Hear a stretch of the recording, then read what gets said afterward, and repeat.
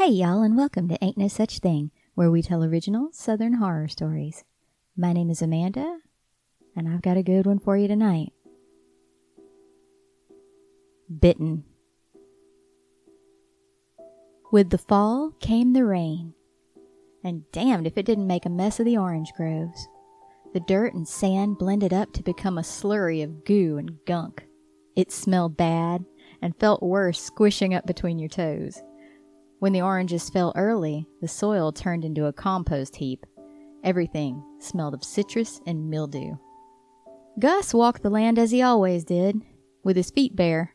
They were calloused and scarred, but he could still feel the grind of coarse sand and muck with every step. It had been unpleasant when he'd been a tender-footed toddler, and it hadn't gotten any better with time. He'd had his share of shoes through the years, boots too, but it took rubber to keep the damp off the outside, and in Gus's experience, that just created a different sort of swamp foot. After 55 years of working in the groves in rainy season, he decided that barefoot was best. And that, of course, was how he got himself into his predicament.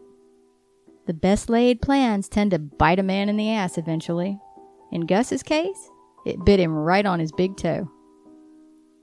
There was an orange on the ground. It was lightly colored and tinged in the yellow-green of mold growth. It had been sitting out, ignored for a while, but it caught Gus's attention. The big rotten orange, you see, wiggled. Just a bit at first, enough that a man could convince himself it was a trick of the mind or a powerful gust of wind. Gus had almost turned away, leaving the rotten orange behind as an unimportant memory, when it sidled towards him. It didn't roll. Rather, it shuffled hurriedly forward, right toward poor old Gus. He did what any of us would do in such a situation. He kicked that frickin' orange into oblivion. As it happened, he kicked the citrus rat that was snacking on that orange, too. It squealed, clamping its pulp-stained teeth down on Gus's big toe before angrily scampering away in a haze of black fur, naked tail, and whiskers. Gus let out a curse of his own and hopped as angrily as a man can hop. Blood trickled down his injured toe. The rat tittered from an orange tree. Gus stomped his foot down and rushed toward that tree. The toe burned. Swamp muck mingled with the blood in an enraged dance. The rat hissed from his place up on the tree, loudly warning the old man away. This time Gus listened. The fight lost, his adrenaline waned. He didn't want to get back to work. At a slow shuffle, Gus headed toward his house. Once upon a time, it had been a mobile home, but it had been decades since there was anything mobile about it. Gus, messed up foot and all, moved faster than it ever would. He cleaned the bite as best he could. Cold water, antibiotic ointment, a clean bandage, some Tylenol for the pain. When all was said and done, Gus felt sluggish. His body was cold while his toe was warm. He propped it up at the foot of his twin bed and fell into a dreamless sleep. Now the next morning, as you might imagine, that toe didn't look too good. It was purple and swollen, and a tender squeeze got old Gus spritzed with a fine layer of pus. It was hospital time for sure, but Gus wasn't a hospital man. He was a walk-it-off sort. He gave it a go, but even by his own reckoning, those were some timid steps. He sure as hell wasn't going to head out with a toe like that. So he tinkered about, fixing breakfast and trying to go about his day. Gus decided that today was most certainly an indoor sort of day. He collected some tools and hobbled into the kitchen, ready to tackle a cabinet door that needed to be rehung. His toe splorted a bit with each step, but it wasn't hurting. It just seemed like it should hurt. Before Gus settled in on his task, he appraised the tiny kitchen. The old linoleum floor was beginning to peel up at the corners, but was otherwise in good shape. The only discoloration came from the still sticky pus trail his big toe left behind. Gus sat his tools aside and peeled off his bandage. He stared at the leaky appendage. The nail wasn't set quite right anymore. It had taken on a rightward tilt. Gus poked at it with his index finger, watching the flesh sway like an old waterbed. A bead of pus glistened in the light. It was the worst sort of mesmerizing. Gus closed his eyes and wrapped a cracked hand around the toe. It reminded him of one of those stress-relieving doodads, the kind that look a bit like a cartoon head. That vision in mind, Gus clenched his teeth together and gave the toe a squeeze. He could feel the damn thing deflate under his fingers. Sticky, wet, foul-smelling fluid oozed out of the toe. The gnarled nail popped off, leaving something hard and slick beneath it. Bone, Gus supposed. He moved on to the regiment that had gotten him through 62 years of life. Cold water, antibiotic ointment, a fresh bandage. With the toe out of sight, Gus was coming back to himself. After a bit, he was even able to rehang his cabinet door. That night, he cleaned and wrapped the mess of a toe again. By his judgment, it was improving. But it sure as hell wasn't going to look right in the end. But if he could walk normally, he reckoned he'd be just fine. Gus could ignore the sharp bit of bone sticking out where his nail bed used to lie. The area around it was fleshy again, the pink color of healthy new flesh. He reckoned the worst of it was over. But that night, the itching began. Itching. Itching. Itching! Gus tossed and turned, struggling to ignore the protestations of his injured toe. Another day came and went. Gus didn't work the grove nor tinker with the projects around his house. The itching was just too damn distracting. With every bandage change, Gus was compelled to scratch at the thickening flesh. He fought the urge, certain that a good scratch would tear through the new flesh and renew his misery. The toe was healing up faster than he thought possible. Thick new skin padded it, wrapping it up like a fat little present. Only a bit of bone remained visible, peeking through the top. The flesh around it wasn't red or puckered.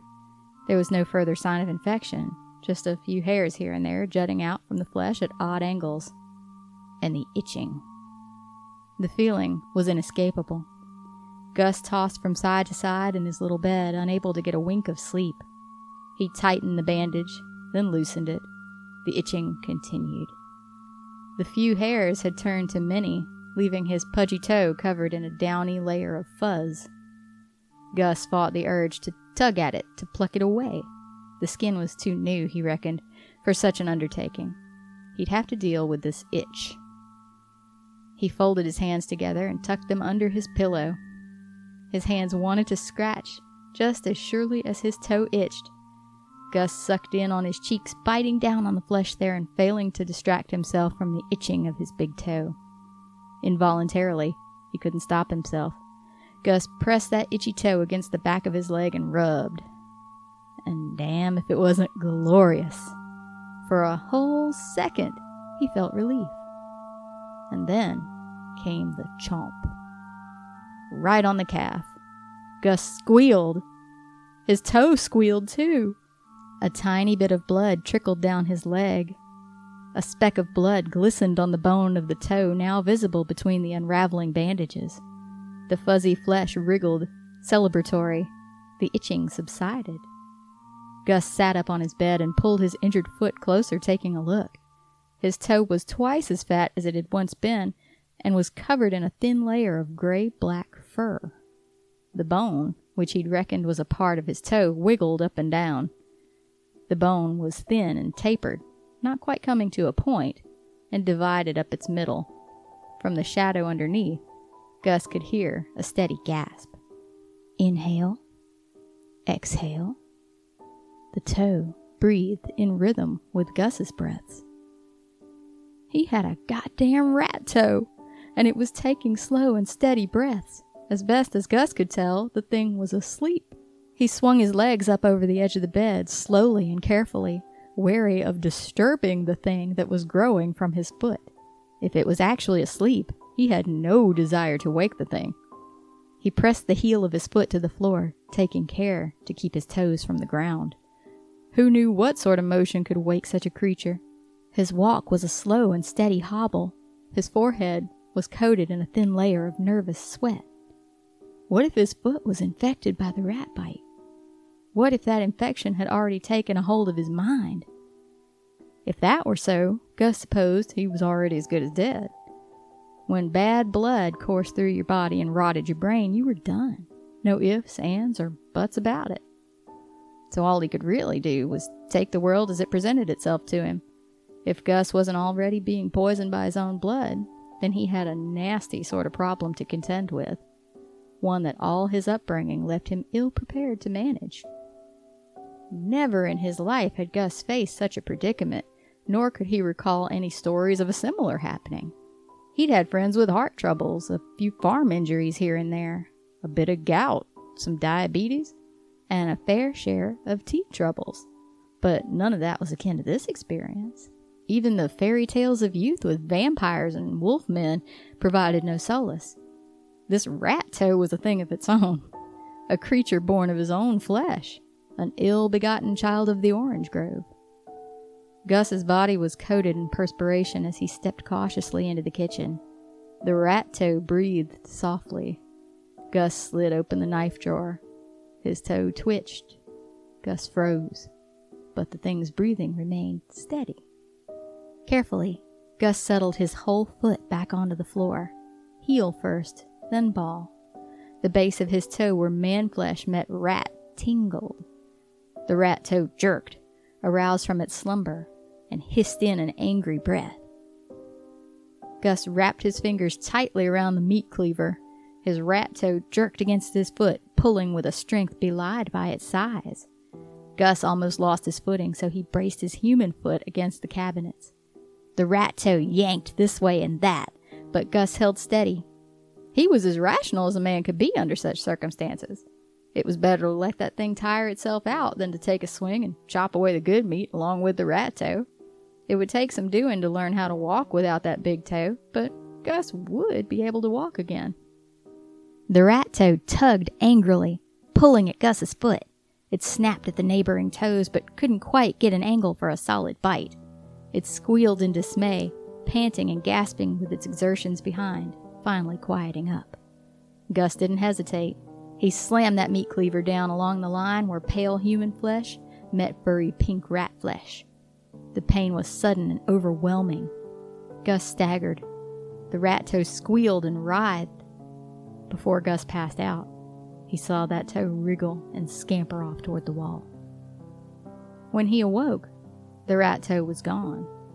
He'd bled far more than he'd anticipated and was woozy all over, but the bleeding had dulled and the wound coagulated. Gus slathered on a fresh layer of antibiotic ointment and wrapped the gaping wound. He figured he'd be all right. He just needed to give his body time to heal and recover once more. Gus hobbled to his bed, staggering like a drunk after a long night, and stretched out on top of his blankets. It had been a long week. The oranges needed to be picked, whether he felt well enough to get out to the grove or not. Gus closed his eyes. One more night's rest, he told himself, and he'd be back to work. At the border of sleep, a sickly tingling coursed through Gus's good leg. His calf began to itch. You've been listening to Ain't No Such Thing, Bitten by Erica Heflin. Erica loves to play on all my particular weird phobias in these stories, so rest assured I was cringing my way through this one as much as poor old Gus. I hope you enjoyed it in spite of itself. And I hope that you'll subscribe to Ain't No Such Thing wherever you get your podcast. We'll have original stories as well as discussions on legends, haunts, and cryptids.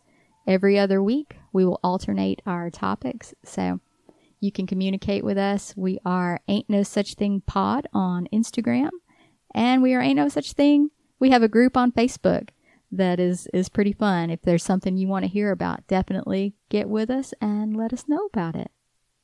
So we hope you all are doing well, and I'll be back with another one for you real soon.